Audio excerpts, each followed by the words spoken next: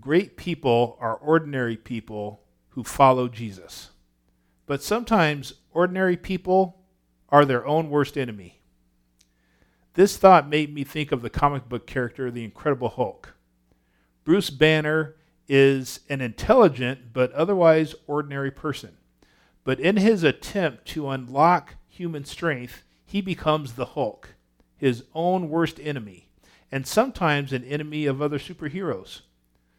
Despite the great strength and durability gained, no one wants to be the Hulk. In our last session, we saw Peter unlock blessings, and now he's about to become his own worst enemy and an enemy of God. Let's recap what we've learned about Peter so far. Peter was a sinful man, but Jesus still called him. Peter was a family man who invited others into God's family. Peter was an obedient man who walked with Jesus. Peter was a blessed man because he recognized Jesus. Today we'll see Peter was a selfish man who can choose to follow God. Let's read our passage, Matthew 16, 21 through 27. From then on, Jesus began to point out to his disciples that it was necessary for him to go to Jerusalem and suffer many things from the elders, chief priests, and scribes, be killed, and be raised on the third day. Peter took him aside and began to rebuke him. "Oh, no, Lord, this will never happen to you." Jesus turned and told Peter, "Get behind me, Satan. You are a hindrance to me because you're not thinking about God's concerns, but human concerns." Then Jesus said to his disciples, "If anyone wants to follow after me, let him deny himself, take up his cross, and follow me. For whoever wants to save his life will lose it, but whoever loses his life because of me will find it. For what will it benefit someone if he gains the whole world, yet loses his life? Or what will anyone give in exchange for his life? For the Son of Man is going to come with his angels in the glory of his Father, and then he will reward each according to what he has done." As I said before, great people are ordinary people who follow Jesus. In Peter, we see ordinary people can oppose or follow God. Jesus follows the Father's concerns. Just prior to this, Peter has just proclaimed Jesus is the Messiah, the Son of the living God. With that fact now on the table, Jesus begins to teach his disciples clearly what the Messiah, the Son of the living God, is supposed to do. The Messiah is not going to go to Jerusalem and rule as king, at least not yet. The Messiah is going to go to Jerusalem to suffer. He will suffer at the hands of the religious and political leaders. Those leaders will not just oppose the Messiah, they will kill the Messiah. Then, on the third day, the Messiah will come back to life. The coming back to life part sounds okay, but all the rest, not so much. Jesus is clear, though, the suffering and dying is something that the Messiah, the Savior, he must do and will do. This is the plan of God the Father, and Jesus will submit to it. Jesus said in John 6:38, "For I have come down from heaven, not to do my own will, but to do the will of him who sent me." In high school, my cousin got a part in the school production of A Chorus Line. The premise of the musical has various characters being chosen or eliminated from the final chorus line production. My cousin was one of the people that was to be eliminated during a dance number. In order to properly play the part, she first learned the dance number perfectly. She was the best dancer. Because she knew how to dance the routine perfectly, she also knew how to mess up subtly. Someone casually watching the show who didn't know what goes into a performance might look at my cousin and say, "Of course she got eliminated. She can't dance," not realizing she was doing her part of the performance exactly as she was supposed to do it. She eliminated herself because that's what her character was supposed to do. In Matthew 16, 13 through 20, Peter recognized Jesus in title, Messiah, the Son of the living God, but he didn't yet recognize what the work of the Messiah would be. That's what Jesus is now explaining to the disciples. His coming death was not him messing up the plan of God. His death and resurrection is the plan of God. Peter will say, Jesus, you can't die. And Jesus' response will be, Peter, you obviously do not understand my part in the story. The Messiah dies.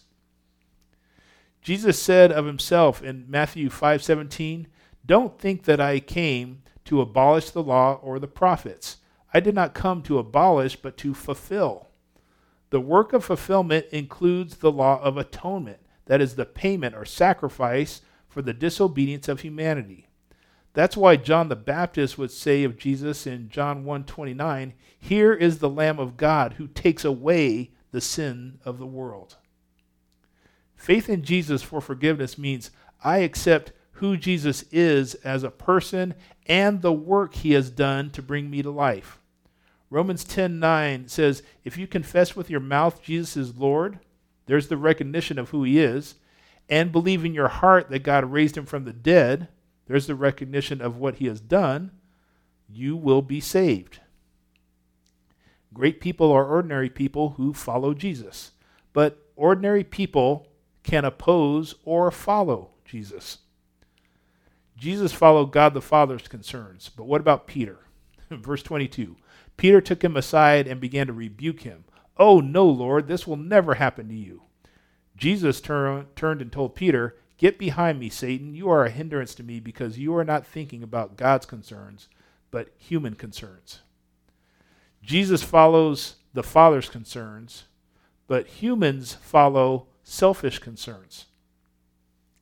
Jesus, as our perfect model of obedience, has said he will follow God even if it kills him. And Peter, our perfect model of ordinary humanity, takes Jesus aside and says, oh, no, you won't. We really need to consider the ramifications of what Peter has just said. From Peter's perspective, maybe all he heard was Jesus saying, the leaders in Jerusalem are going to kill me. And Peter is saying, I'm not going to let that happen. Maybe Peter is pledging to protect Jesus. But Jesus said more than just he was going to die. Jesus is saying that he has total obedience and trust in God the Father, while Peter is saying, you, Jesus, do not understand the will of God. Jesus has said he was going to fulfill the prophecies of the Messiah, the Son of Man, including death, while Peter is saying, oh, no, you're not. Jesus has said he was going to be raised to life after dying. So to the resurrection, Peter has just said, oh, no, you're not. This is why Jesus replies to Peter, get out of my way. You're opposing the will of God and tempting me to falter in my obedience. In a lot of our modern Bible translations, it sounds like Jesus is calling Peter Satan with a capital S, as in the devil. That's not the case. Satan means adversary or one who opposes. Sure, the devil or the serpent is the chief adversary, to God, but even an ordinary person can oppose God. Peter's not like the serpent of Genesis 3 trying to undo or corrupt the perfect creation of God. But Peter is opposing God because he's thinking like Adam and Eve in Genesis 3, selfishly. Peter wants Jesus to live and be the king right now. Peter doesn't think it's good for Jesus or it's good for the disciples or Israel if Jesus dies. In Peter's mind, it's much better for Jesus to keep on living. It's better for Jesus to overthrow the current leaders rather than be killed by them. In Peter's mind, it may be better to not die in the first place than to die and be resurrected. I mean, that's a very human way of thinking. I would rather not have a heart attack in the first place than to have a heart attack and then be resuscitated by CPR. The problem with Peter's thinking is that he's forgetting the reason Israel and the world need a Messiah. We don't need a Messiah because of hostile governments and corrupt leaders. We need a Messiah because of human disobedience. God knows humanity needs a Messiah that will die. Hebrews 9:22 says, according to the law, almost everything is purified with blood, and without the shedding of blood, there is no forgiveness. 1 Peter 1:18 through 19 says, "For you know that you were redeemed from your empty way of life inherited from your fathers, not with perishable things like silver or gold, but with the precious blood of Christ, like that of an unblemished and spotless lamb. The Messiah pays the price, which is death, for the disobedience of the world." God also knows that humanity needs a Messiah that will rise from the dead. 1 Corinthians 15:17 through 22 says, "And if Christ has not been raised, your faith is worthless, and you are still in your sins. Those then who have fallen asleep in Christ have also perished. If we have put our hope in Christ for this life only, we should be pitied more than anyone. But as it is, Christ has been raised from the dead, the first fruits of those who have fallen asleep. For since death came through a man, the resurrection of the dead also comes through a man. For just as in Adam all die, so also in Christ all will be made alive." Jesus alive is the proof that those who trust in him will also live. Humanity needs Jesus the Messiah to live, but we also need him to die and live again. Peter is opposing that. We face this situation every day where the result we want is in conflict with what we do. For example, no one wants to get sick, but also no one really wants to wear a mask or get a shot. Everyone wants to be fit and live long, but I also want to drink root beer, eat pie, and watch TV. I honestly believe most people don't want there to be racism, poverty, or mass incarceration. But maybe it takes an exceptional individual to sacrifice my own comfort or standard of living to rid the world, my country, or my neighborhood, or even my church of these things. But I'm going to give you a hint at our last point. It doesn't take an exceptional person to do these things. It takes an ordinary person who is following Jesus. But let's be realistic. There are legitimate human concerns and needs. People need food and clean water. People need to be warm in the winter and places to live. People need work. People need to not be abused or killed. These are human concerns, and they are spiritual concerns, as we are both physical and spiritual beings. However, neglecting the spiritual in favor of physical concerns is just as bad as only looking at spiritual concerns without addressing the physical. God wants people to be able to eat and drink food and have the bread of life and living water.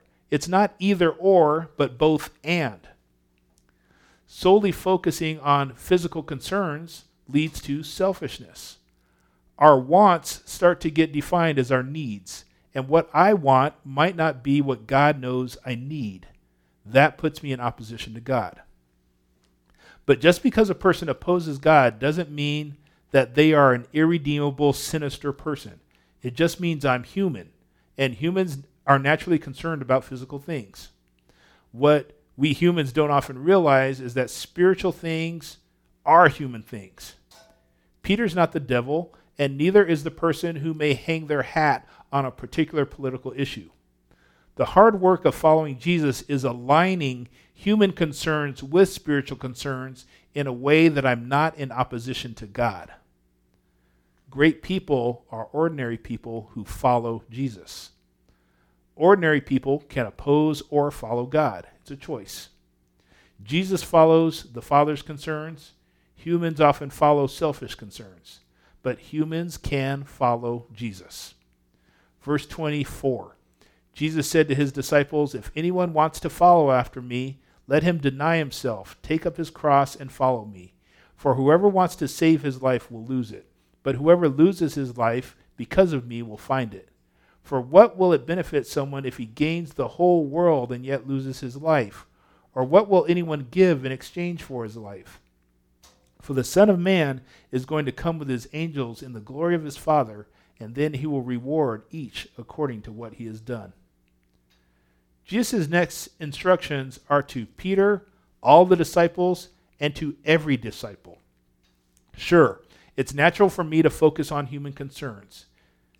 It's possible for me to be like Jesus and focus on spiritual concerns.